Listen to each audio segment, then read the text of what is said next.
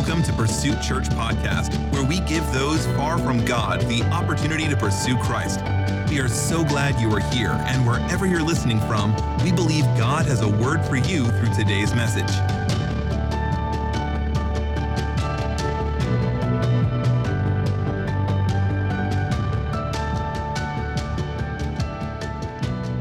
Before you're seated, I want to read from the book of Matthew, chapter 13. Aren't you thankful this morning for the opportunity just to be able to get in the presence of God, church, and to be able to worship Him? I'm so thankful. I heard a story one time of a couple who were reaching retirement age. They had worked hard all their lives, and an angel appeared into their home one night and told them, since you've worked so hard and you've been faithful, I'm going to give each one of you a wish. Anything you want, it's yours. And so the woman said, can I go first? And the angel said, of course. And she said, well, I would like an all-expense-paid trip to Hawaii. That's where I've always wanted to go, and I want to go to Hawaii. And the angel said, you've got it. And immediately in her hand, church, were 2 tickets, all expenses paid, trip to Hawaii, where she's always wanted to go. And it was her husband's turn, and he said, well, I know what I want. He said, I would like to go to that trip to Hawaii as well, but I want to go with a woman 30 years younger than myself. The angel said, okay, and poof. In just a split second, the man was 96 years old. So be thankful, church. Be thankful for what you've got. It could always be worse, and I'm thankful to be able to be in the presence of God. Matthew chapter 13. I will probably be doing a little bit more talking today than my usual preaching, but I do believe that God has a word for us. Matthew 13, verse 44, it says, again, the kingdom of heaven is like treasure hidden in a field, which a man found and hid. And for joy over it, he goes and sells all that he has and buys that field. Today, I want to speak on, are you willing to sell everything? You may be seated. Recently, I was listening to a podcast, and the guest on the show was speaking about Mount Everest, the highest mountain in the world. He said every year the slopes of Mount Everest are littered with the dead bodies of climbers who didn't make it to the top. The effort to climb the world's highest mountain is costly, church, and strenuous and dangerous. At the mountain's highest point, you are breathing in only a third of the amount of oxygen you would normally breathe due to the atmospheric pressure. But it's not the lack of oxygen that usually kills. Avalanches are the greatest cause of death, followed by falls. Winds on the mountain have been recorded at more than 200 miles per hour, and outside of just one single year, church, there has been a death on Everest every year since 1969. More than 225 people have died in the past 3 decades trying to make the climb. At least half of their bodies today remain on the mountain and will likely remain there forever. April 2014 saw the deadliest day in the mountain's history when an avalanche swept 16 people to their deaths. The bottom line is this: if you want to see the view from the world's highest peak, then you must be ready for a costly pursuit. No man does this lightly or casually. You must be willing to lay down everything and maybe even your own life to see the highest point. Last week, I spoke about 2 different kingdoms. I spoke about the kingdom of God and the kingdom of Satan. But today, I want to focus in more on the kingdom of God. The terms kingdom of God and the kingdom of heaven is found all in Scripture. And the kingdom of heaven is a reference to God's reign, His authority to rule. And where there is a kingdom, there is a king, and God is that king. When Jesus taught his disciples to pray in Matthew chapter 6, he instructed them to pray this way: Thy kingdom come, thy will be done. Indeed, the kingdom of God is the place where God's will is done fully and completely. Jesus in his ministry speaks of the kingdom as something that has already come, but at times in Scripture he has also spoken it of something that had yet to come. This is because the kingdom comes in stages. First, the kingdom came to earth in Jesus Christ. The incarnation was the place where heaven would touch earth. Then the kingdom came in power in the upper room on the day of Pentecost, and the church became the expansion of the kingdom of God. First, the will of God was manifest within the confines of one perfect person, Jesus Christ. Then the will of God was manifested in a multitude of people, the church. However, sometimes the Bible still refers to the kingdom in future tense, a kingdom that will only come with the return of Christ Jesus, because then and only then will the will of God be fully realized in the whole world. Today, though, the kingdom of God is at work through the church. This is the kingdom of God as it exists today in the world right now. And to be a part of this kingdom is the greatest opportunity that life has to offer. There's nothing more fulfilling, nothing that our heart longs for more, church, than to be a part of the kingdom of God. However, as incredible as the kingdom is, much like the summit of Mount Everest, it is the price that keeps many from ever committing to the kingdom. Because make no mistake about it, this kingdom is a costly kingdom. Yes, Jesus paid for our salvation, and the ransom for our souls was paid at Calvary. But that doesn't mean it won't cost us anything. No, we cannot earn our way into heaven, but it does cost us something to follow Jesus. I'm not talking about a price that you pay to obtain salvation. That's a price we could never pay. It's a price that was already paid by the precious blood of the Lamb. However, without a doubt, walking with God will cost us something. The kingdom of God is a treasure, and those who really believe in it will be willing to sacrifice everything in their lives to obtain it. This morning, I want us to look again at this very short parable, Matthew chapter 13, verse 44. It's a one-verse parable. It's all of Jesus' words. He makes this point that the kingdom of God is a treasure that will cost you everything, but that it is of such infinite value that it is well worth the sacrifice. Here again is the parable. The kingdom of heaven is like treasure hidden in a field, which a man found and hid. And for joy over it, he goes and sells all that he has and buys that field. Now, hidden treasures were much more common back then. Today, people put their money in banks, stocks, bonds. But back then, they didn't have such a thing. There was no safe place to store your treasure. If an individual was fortunate enough to have some sort of treasure, it was up to them to find a way to keep it safe and hide it and preserve it. And so in many cases, that meant placing that treasure in an earthen jar and burying it. However, there would be times when the person who buried the treasure would never come back to it. Maybe due to them passing away or forgetting about the treasure, or having lost the treasure, forgot where they buried the treasure.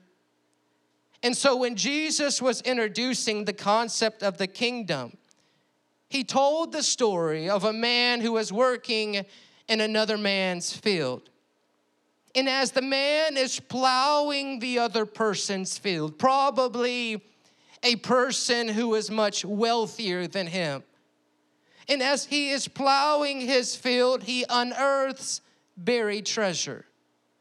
Now, we are not told what the treasure is, but the story certainly conveys the fact that the treasure that he found is very valuable. So what does he do? Immediately, he recognizes that the field that he has been plowing in is not his. And if he tries to lay claim to the treasure, the owner of the land will assert his right of ownership, and the treasure will never be his.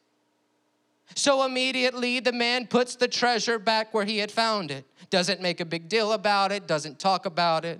Doesn't spend a lot of time estimating the value of it. By that one glance, he already knew all that he needed to know. He knows for certain that the treasure is of such value that he must do whatever it takes to obtain it. And the only way to obtain the treasure was to purchase the field. However, this man is not a man of much wealth or money. He doesn't have even one thing that has enough value to exchange for the field. In fact, when he really begins to evaluate the price of the field, he realizes that it will take the sum total of everything that he possesses to purchase the field. And so Jesus says that he sold all that he had. He liquidated everything that he owned to buy the field and obtain the treasure. May we understand this morning that ownership of the field does not come easily. It involves a total reordering of priorities, a total reevaluation of our life, a willingness to sell everything that we have to obtain the field in which the treasure lies. And more often than not, church, it requires the liquidation, if you will, of everything that we possess and everything that we have to obtain it. The point of the parable is simple but incredibly important. The value of the kingdom of God is so valuable that it is worth the surrendering of everything in our life. It costs something to gain the kingdom. It requires the abandonment of everything and the taking up of our cross to follow Christ in the kingdom. It often means letting go of what means most to us and following after him by complete faith. And so I was thinking about this parable this week. I began to evaluate my own life. Am I living in such a way where I'm willing to give up or surrender or lay aside anything and potentially everything for the sake of the kingdom? Am I really understanding, like in my real life, the value of the kingdom? Am I really comprehending in my daily walk the fact that this kingdom is like treasure that is worth everything that I own? And then I began to ask myself, what are you willing to sell to obtain the kingdom, Daniel? What are you willing to hand over? What are you willing to lay aside? What have you been holding back or held on to or hidden under the rug that has restrained you from the kingdom? Because it's worth handing it over. The pride, the bitterness, the unforgiveness, the guilt, the shame, whatever it is. Oh, church, I feel that I'm speaking to someone this morning. What have you not let go of? What have you put under the rug? What have you kept so close to you that has hindered your path to the kingdom? And what the man in the parable did was powerful enough on its own. However, Jesus goes a step further and he says that it was with joy that the man sold everything he had to buy the field. No doubt this man was like any other normal person who had some things in his life that he probably held close to him, things that maybe he had held on for years, and yet with joy when he saw the treasure that laid before him, the precious kingdom of God, with joy he said, I've got to sell it. I've been holding on to it too long. It's time to part ways with it. I've got to hand it over. It's worth the treasure. It's worth the field. It's worth the kingdom. And as I was thinking about this parable this week, I began to wonder what God must think of us and the way we live our lives. And the things we think are important and the things we hold so dearly and the things we give our time and attention to. We have so many things going on, church, so many different kingdoms, if you will, so many important things, so many things in this life that we feel need our time and attention. And I would hate to think it so, but it doesn't hurt to ask, have we passed the field on by where the treasure lies because we're so busy and we're so caught up in something else? Will we be like those who found the treasure and found it so very valuable that we gave everything we had to keep it safe in hopes to never lose it? Or will we be like those who became so concerned with the things of life that we forget about the treasure? We lose sight of the treasure. We die having completely lost it.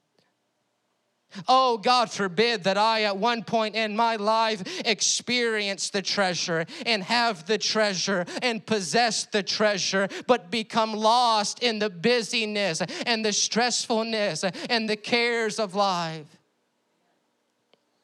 And church, the thing about our world is that it's so easy to do as we feel the pressure and we feel the need to focus so much on our physical well-being, to be successful, to make something of ourselves, to make something of our family. But this earthly kingdom is nothing in comparison to the kingdom of God. And there is much greater treasure out there than a successful career or more education or having financial security. You know, people feel that they have to have such financial security in this world. They are set on it. They feel the responsibility. They feel the pressure to make it happen. If they don't make it happen, the world labels them a failure. But this fear of not being financially secure or successful in this world is actually, church, the result of having no real, genuine daily walk with God. Because if we really walked with Him and we really talked with Him, I believe we wouldn't fear such a thing.